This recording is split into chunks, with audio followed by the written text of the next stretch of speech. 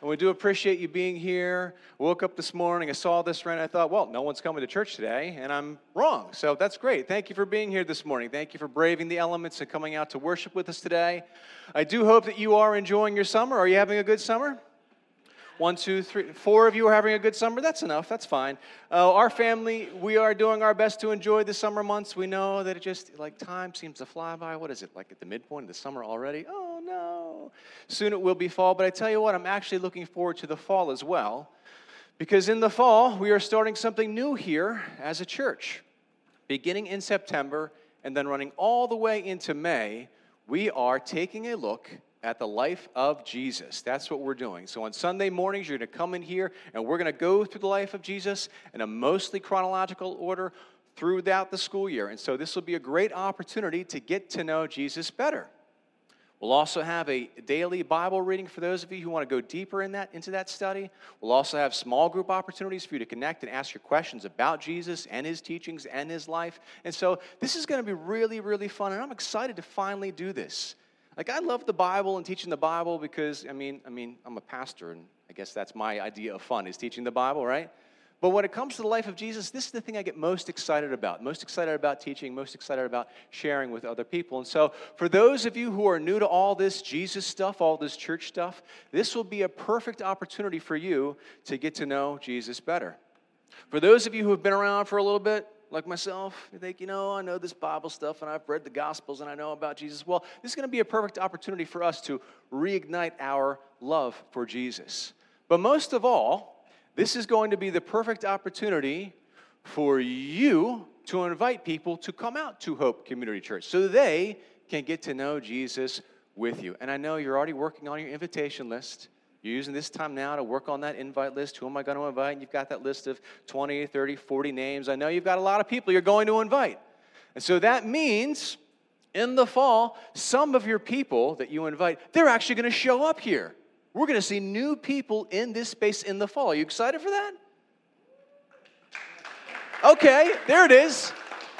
At first I didn't think you were, but then I was like, whoa, we are excited about that. Yeah, we're going to see some new people here. And so here's what we have to do between now and then. There's going to be new people in this space, so we need to make ourselves more attractive. That's what we need to do. Now, I know what you're thinking. You're looking around, you're like, wow, this is a very good-looking group already. And we are. I mean, let's not be too modest about this whole situation. We're a very good-looking group. We are. But that's not the attractive I'm talking about. I'm talking about spiritually attractive. We have this power, those of us who are Christians. We can draw people into our lives, draw people into our church, and draw people to Jesus. Or we could do the exact opposite. We can have certain attitudes, certain behaviors that just repel people from us as individuals, repel people from our church, and repel people away from Jesus. And so, of course, we don't want to repel people. We want to attract people to Jesus. So let's make ourselves more attractive. There's so many things that we do as Christians that can repel, but we want to focus on the things that actually attract people to Jesus and who he is and the gospel message of salvation in Jesus Christ. And one of the things that can make us unattractive is complaining. And that's what we're talking about today. Complaining. It's an unattractive quality. Complaining. Okay, I'm seeing some sad faces already because it's something that we do. Complaining is a way of life for so many people. It's something that we do. It's so prevalent in our culture. In fact, sometimes it's how we bond as people, right? We make friends we're all complaining about the same thing, right? And so it's something that we do, but it's a very unattractive thing. It's an unpleasant thing. It repels people. And also, guess what? It's no good for us, the individuals, for us to just focus on the things that we're not happy about, focus on the things that are going wrong, and to complain about them it's no good. When I was in my 20s, I took a job working at a place out in Westchester. It was a health club, kind of like a YMCA, and it was my first day there. You know what that's like, first day on the job, and I was a little bit nervous, and I met one of my coworkers for the first time, and he's showing me around the office space, and a very nice guy, very friendly guy, but he was complaining a little bit. Just doing that thing was just kind of, well, here's the layout, and if we all use this office space at the same time, like, there's not enough computers for us, and we've asked a lot of times for more computers, but we just don't have them, so you're going to have to rotate in and out to get your work done. And so he's describing the situation and what it's like, and he's doing his complaining thing, and I really wasn't bothered by it at that time. because I figured he's just being friendly and he's just doing that thing that people do. We just complain to kind of form a bond with somebody. That's what we do. And so he's complaining about the setup. He's complaining about the situation. But again, a nice enough guy. Next day at work, I see him again. We chat a little bit. He's got more to complain about. Next day I see him, he's got more to complain about. And now a pattern is forming. Every time I see this guy, he's complaining about something. They changed our hours. Upper management's making us do this. They're making us do that. Every time I see him, he's complaining about something. And it gets to a point where now I am going out of my way to avoid this person. Do you ever do that? Looks like you have. I'm going at, what time does he get here? Can I get there a little bit earlier? What entrance does he use? Can I use a different entrance? I want to minimize the amount of time I have to spend with this person because the complaints keep on going and I don't want to hear it. I don't want to hear it. I'm trying to keep positive about life, which is enough of a struggle on my own. I don't need somebody dumping their negativity out on me. So I'm trying to, are you guys listening to the rain? It's coming, it's heavier now, isn't it? What's going on? Should we complain about the rain together? What's with this weather, right? No, but I'm listening to this guy, and he just keeps complaining. And so eventually, like I said, I start avoiding this person because complaints repel us away. And based on the response that you're giving me right now, it seems like you know exactly the type of thing I'm talking about. When someone is just focused on what's going wrong in their life, and every time they see it, they're just listing, here's what's wrong with my job, here's what's wrong with my family, here's what's wrong with my life, here's what's wrong with my neighborhood. You just don't want to be around that person. And yet for so many of us, it's just what we do. We just complain. We are complainers nonstop, and it's ugly, and it is repulsive. Would you be surprised to learn that the Bible actually talks about this very issue of complaining? It tells us not to do it, right? This is such an important thing about being a human being. This is such an issue for us human beings that Paul actually takes time in writing to the Philippians to address this very issue of complaining and how detrimental it is. Let's take a look at that passage. In fact, if you have a Bible with you on your phone or a hard copy of the Bible, I would encourage you to look up Philippians chapter 2. Because I'd actually like to start at the beginning of this chapter. Paul has a lot of good stuff for us here. And I'd like to get to the passage that's in your bulletin, but I'd like to bring some context into this. And so here is Paul, who wrote most of the New Testament. He had started this church among the Philippians. He was there with them for a time, and then he left. That's basically what Paul does. He plants these churches, and then he has to leave to go plant another church. And after he's left, he writes letters back to some of these churches. And so he's planted this church. He's writing a letter back to this church. And in chapter 2, Paul begins to explain to them what their relationship should be like, the attitude that they should have towards one another. In fact, chapter 2 of Philippians is sometimes referred to as the kenosis passage. And there's your Greek term for the day, kenosis. It means pouring out. It's a term that's used in this passage. And it talks about how Jesus pours himself out. He emptied himself for our sake. Let's take a look at what Paul says. Philippians chapter 2, verse 1. Therefore, if you have any encouragement from being united with Christ, if any comfort from his love, if any common sharing in the Spirit, if any tenderness and compassion, then make my joy complete by being like-minded, having the same love, being one in spirit and of one mind. Do nothing out of selfish ambition or vain conceit. Rather, in humility, value others above yourselves. And we're going to take a look at these verses a little bit later in the summer. But how counterintuitive is this? Counter to our nature as human beings. Saying, don't be like a human being. Make other people more important than yourself. In your relationships with one another, remember, he's talking to a group of believers, a group of Christians, of saved people. He says, in your relationships with one another, have the same mindset as Christ Jesus. Goodness gracious, Paul, you're really raising the bar on us. You want us to have the same mindset, the same mentality and attitude as Jesus? Yeah, that's the goal. That's the ideal. That's what we're working towards. And then Paul launches into this explanation of who Jesus is and what this mindset is like. It says, in your relationships with one another, have the same mindset as Christ Jesus, who being in very nature God, did not consider equality with God something to be used to his own advantage. Rather, he made himself nothing That's this kenosis we're talking about, the pouring out of himself. I mean, that's literally the imagery we're getting, like a picture being poured out until it's empty. He poured himself out for us. Rather, he made himself nothing by taking the very nature of his servant, being made in human likeness, and being found in appearance as a man, he humbled himself by becoming obedient to death. Not just any death, even death on a cross. Therefore, God exalted him to the highest place and gave him the name that is above every name, that at the name of Jesus, every knee should bow in heaven and on earth and under the earth, and every tongue acknowledge that Jesus Christ is Lord, to the glory of God the Father. Therefore, my dear friends, as you have always obeyed, not only in my presence, but now much more in my absence, continue to work out your salvation with fear and trembling. That is a loaded statement right there. We could take a lot of time trying to break this down and talk this through, and there's been a lot made over this statement over this years because of, what are you talking about, Paul? This idea of working out your salvation. Make no mistake, you can't earn your salvation. That's not what Paul is suggesting. He's not talking about working for your salvation, not at all, but this idea of working it out. You can think of it as exercising, working out, exercising your own salvation with fear and trembling, as in like humility. Do you know some Christian people, and you're not, listen, we don't have Christians like this here, but there are some Christians that just have this kind of puffed up attitude about their status as Christians. Like, well, I'm a saved person. I'm saved, and that makes me better than the rest of you, yes? Do you know that attitude? Hopefully you've not encountered it, but maybe you have.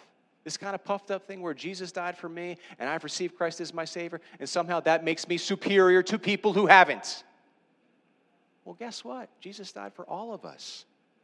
None of us are more deserving of salvation than anyone else. That's part of what Paul is addressing here. Don't carry around your salvation proudly and boldly and look what Jesus did for me. I'm better than you. No. Work it out. Exercise it with humility and fear and trembling, with an awareness of what Christ has done for you. Work out that salvation with fear and trembling. For it is God who works in you to will and to act in order to fulfill his good purpose. Verse 14, here's where our passage picks up. Do everything without grumbling or arguing. Grumbling, that's a fun word. Grumble. It means complain. Do everything without complaining. Do everything without complaining. Not, well, do some things. No, do everything without complaining or arguing, so that you may become blameless and pure, children of God without fault in a warped and crooked generation. I mean, Paul is making this comparison here. I mean, there is a way of humankind. There is this crooked and perverse generation. And you know what these people do? They go out into the world with their crummy attitudes, and they're grumbling, and they're complaining, and they're not getting along with each other, and they're grumble. You have to be different from that. Don't be like them. Do everything without grumbling, without arguing. Then you will shine among them like stars in the sky. It's like, this is the difference it makes. When you meet someone who has that celebratory, positive attitude, you notice it because it's different than the rest of the world. It's different. I mean, think about that. If you go out to the store later this afternoon and you interact with 50 people who complain, you probably won't even notice it because that's how people are. But if you meet one person with a positive, celebratory attitude towards life, whoa, that stands out. Paul says you're going to stand out so much, you're going to shine like a star in this world. As you hold firmly to the word of life, and then I will be able to boast on the day of Christ that I did not run or labor in vain. You got to shine like stars. Be out there. Don't grumble. Don't complain. Get along with each other. Be different from the world. Be different from everybody else, and people will notice. They do notice. They do notice that. Let me ask you to consider this. What type of things do you find yourself complaining about? You don't have to raise your hand. You don't have to answer me today. Well, what type of things do you find yourself complaining about? Weather, work, your neighborhood? What type of things do you find, the government, what type of things do you find yourself complaining about? Maybe you're thinking to yourself, well, I'm not a complainer. I'm not one of those people who complains. I mean, sometimes I vent, but that's different, right? Sometimes I vent. I got to let it out with like a good friend or a couple close friends or my spouse. I got to vent it out, but that's different from complaining. Is it? Is it? Where did that idea come from? This idea of venting. Like we human beings, we fill up with all these complaints and we have to open up a vent and let all that ugliness out. Really? Is it okay? Like, I don't know, man. Like, I'm not claiming to be a Bible expert here, but this whole concept of venting, I haven't found it. I haven't found it in here. Well, God says you got to vent because you can't let all those complaints build up. No. Maybe what we have to do is change our attitude, change our hearts so that we don't need to vent all that ugly stuff out. If the ugly stuff wasn't there in the first place, we'd have nothing to vent out. So let me ask you again, what do you find yourself complaining about, venting about?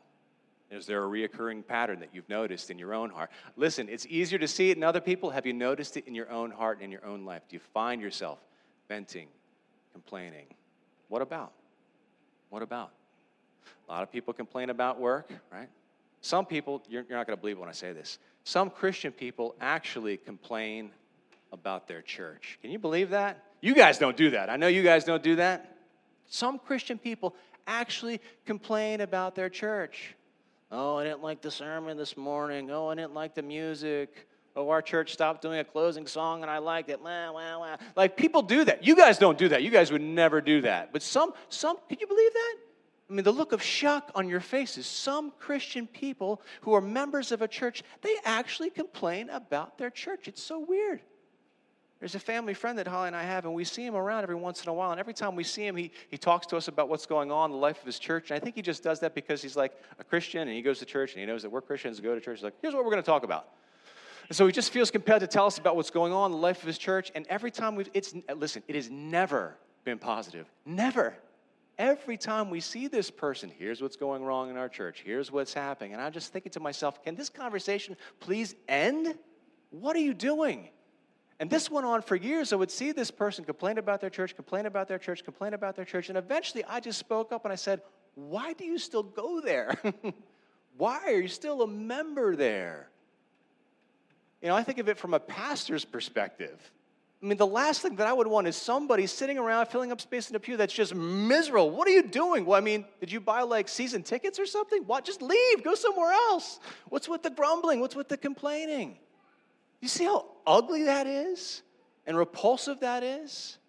I mean, if someone's complaining about their job, their work, or you want to go get employed there, oh, sign me up. I want to work there too, yeah? If someone's complaining about what's going on in their school or their neighborhood, here's what's going wrong in my neighborhood. Oh, let me move there. No. Here's what's going wrong in my church, but you should come with me Sunday morning. I don't think so. Why would you? That doesn't make sense.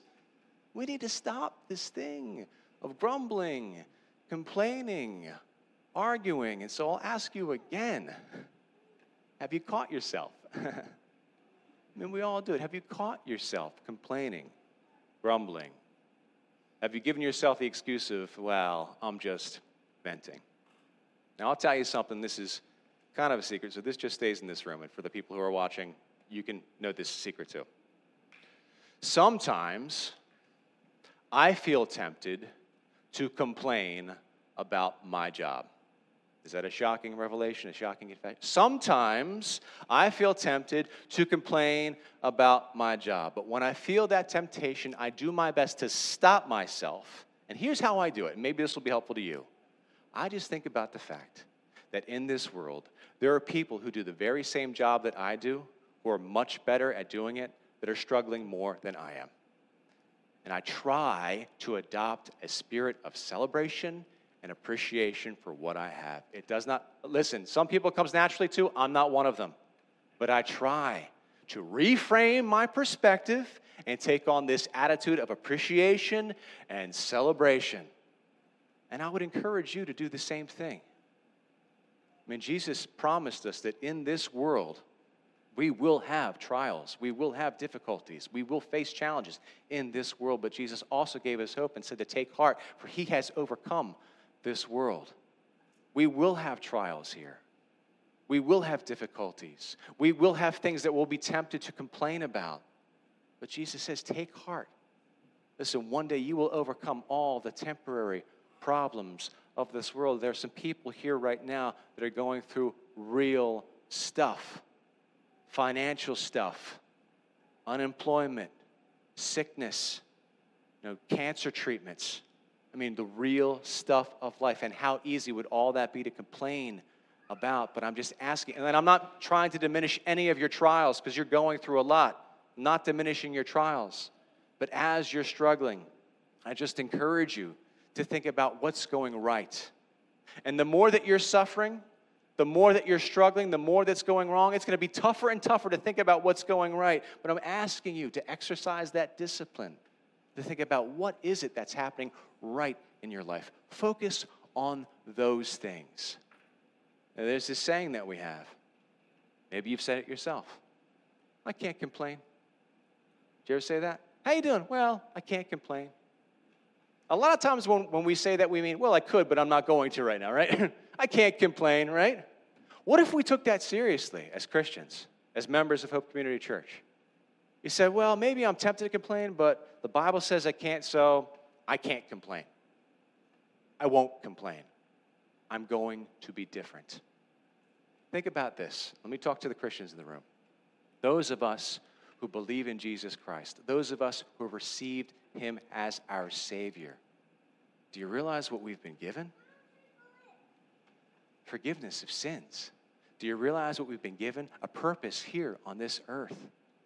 Do you realize what we've been given? The promise of a future paradise. And I know in this world we will have troubles, but this world is brief, and then it's paradise. I mean, when you think about it that way, shouldn't we be constantly celebrating and praising? I mean, what God has done for us. And so those of us who are Christians, we have this power, and we can let ourselves be overcome by these little trials and these difficulties and these things that come up, and we can let ourselves give into that temptation to complain, and we can repel people away from us and away from our church and away from Jesus. Or we can change our attitude. We could focus on all that God has done for us. And out of that spirit of thankfulness, out of that spirit of appreciation, we can just celebrate, be celebratory. And when we do that, oh baby, then we shine like stars. And we draw people into our lives and into our church. And more importantly, when we take on that attitude of celebration, we draw people into getting to know Jesus as their Savior. The choice is ours. We can continue to go through this world. We can continue to complain and to vent and to grumble, or we can choose to be different. We can consider all that God has done for us. We can make ourselves mindful of all the ways that God has blessed us. We can consider our future glory in heaven, and we can take on that attractive attitude of appreciation and celebration. Amen. Let's close out our worship service this morning with a word of prayer. Father God, we do thank you for all that you've done for us. And Lord, you know what it is to be human. You know the troubles that we face. You know the struggles that we have. You know where we're tempted. And Father God, you know how it is that we interact and form relationships. And Father, we do this weird thing as human beings. We bond over our complaints. And so God, I just pray that those of us who are Christians, that we would be different. That we would break out of those patterns. Let us be people that focus on the positive, that focus on what you have done for us. Just help us develop that spirit of appreciation in our own lives and in our own hearts. Father God, we want to become more attractive for your sake. Let our lives draw people into you. Let our lives draw people to the power of the gospel. Father, we thank you for this time that you've given us to worship you this morning. And as this worship service comes to its end, we pray that you would allow our worship of you to continue. Father God, let us worship you with our lives. Let us worship you by the way that we treat one another, by the way that we love and serve one another, and by the way that we love and serve you. We pray this all in Jesus' name. Amen.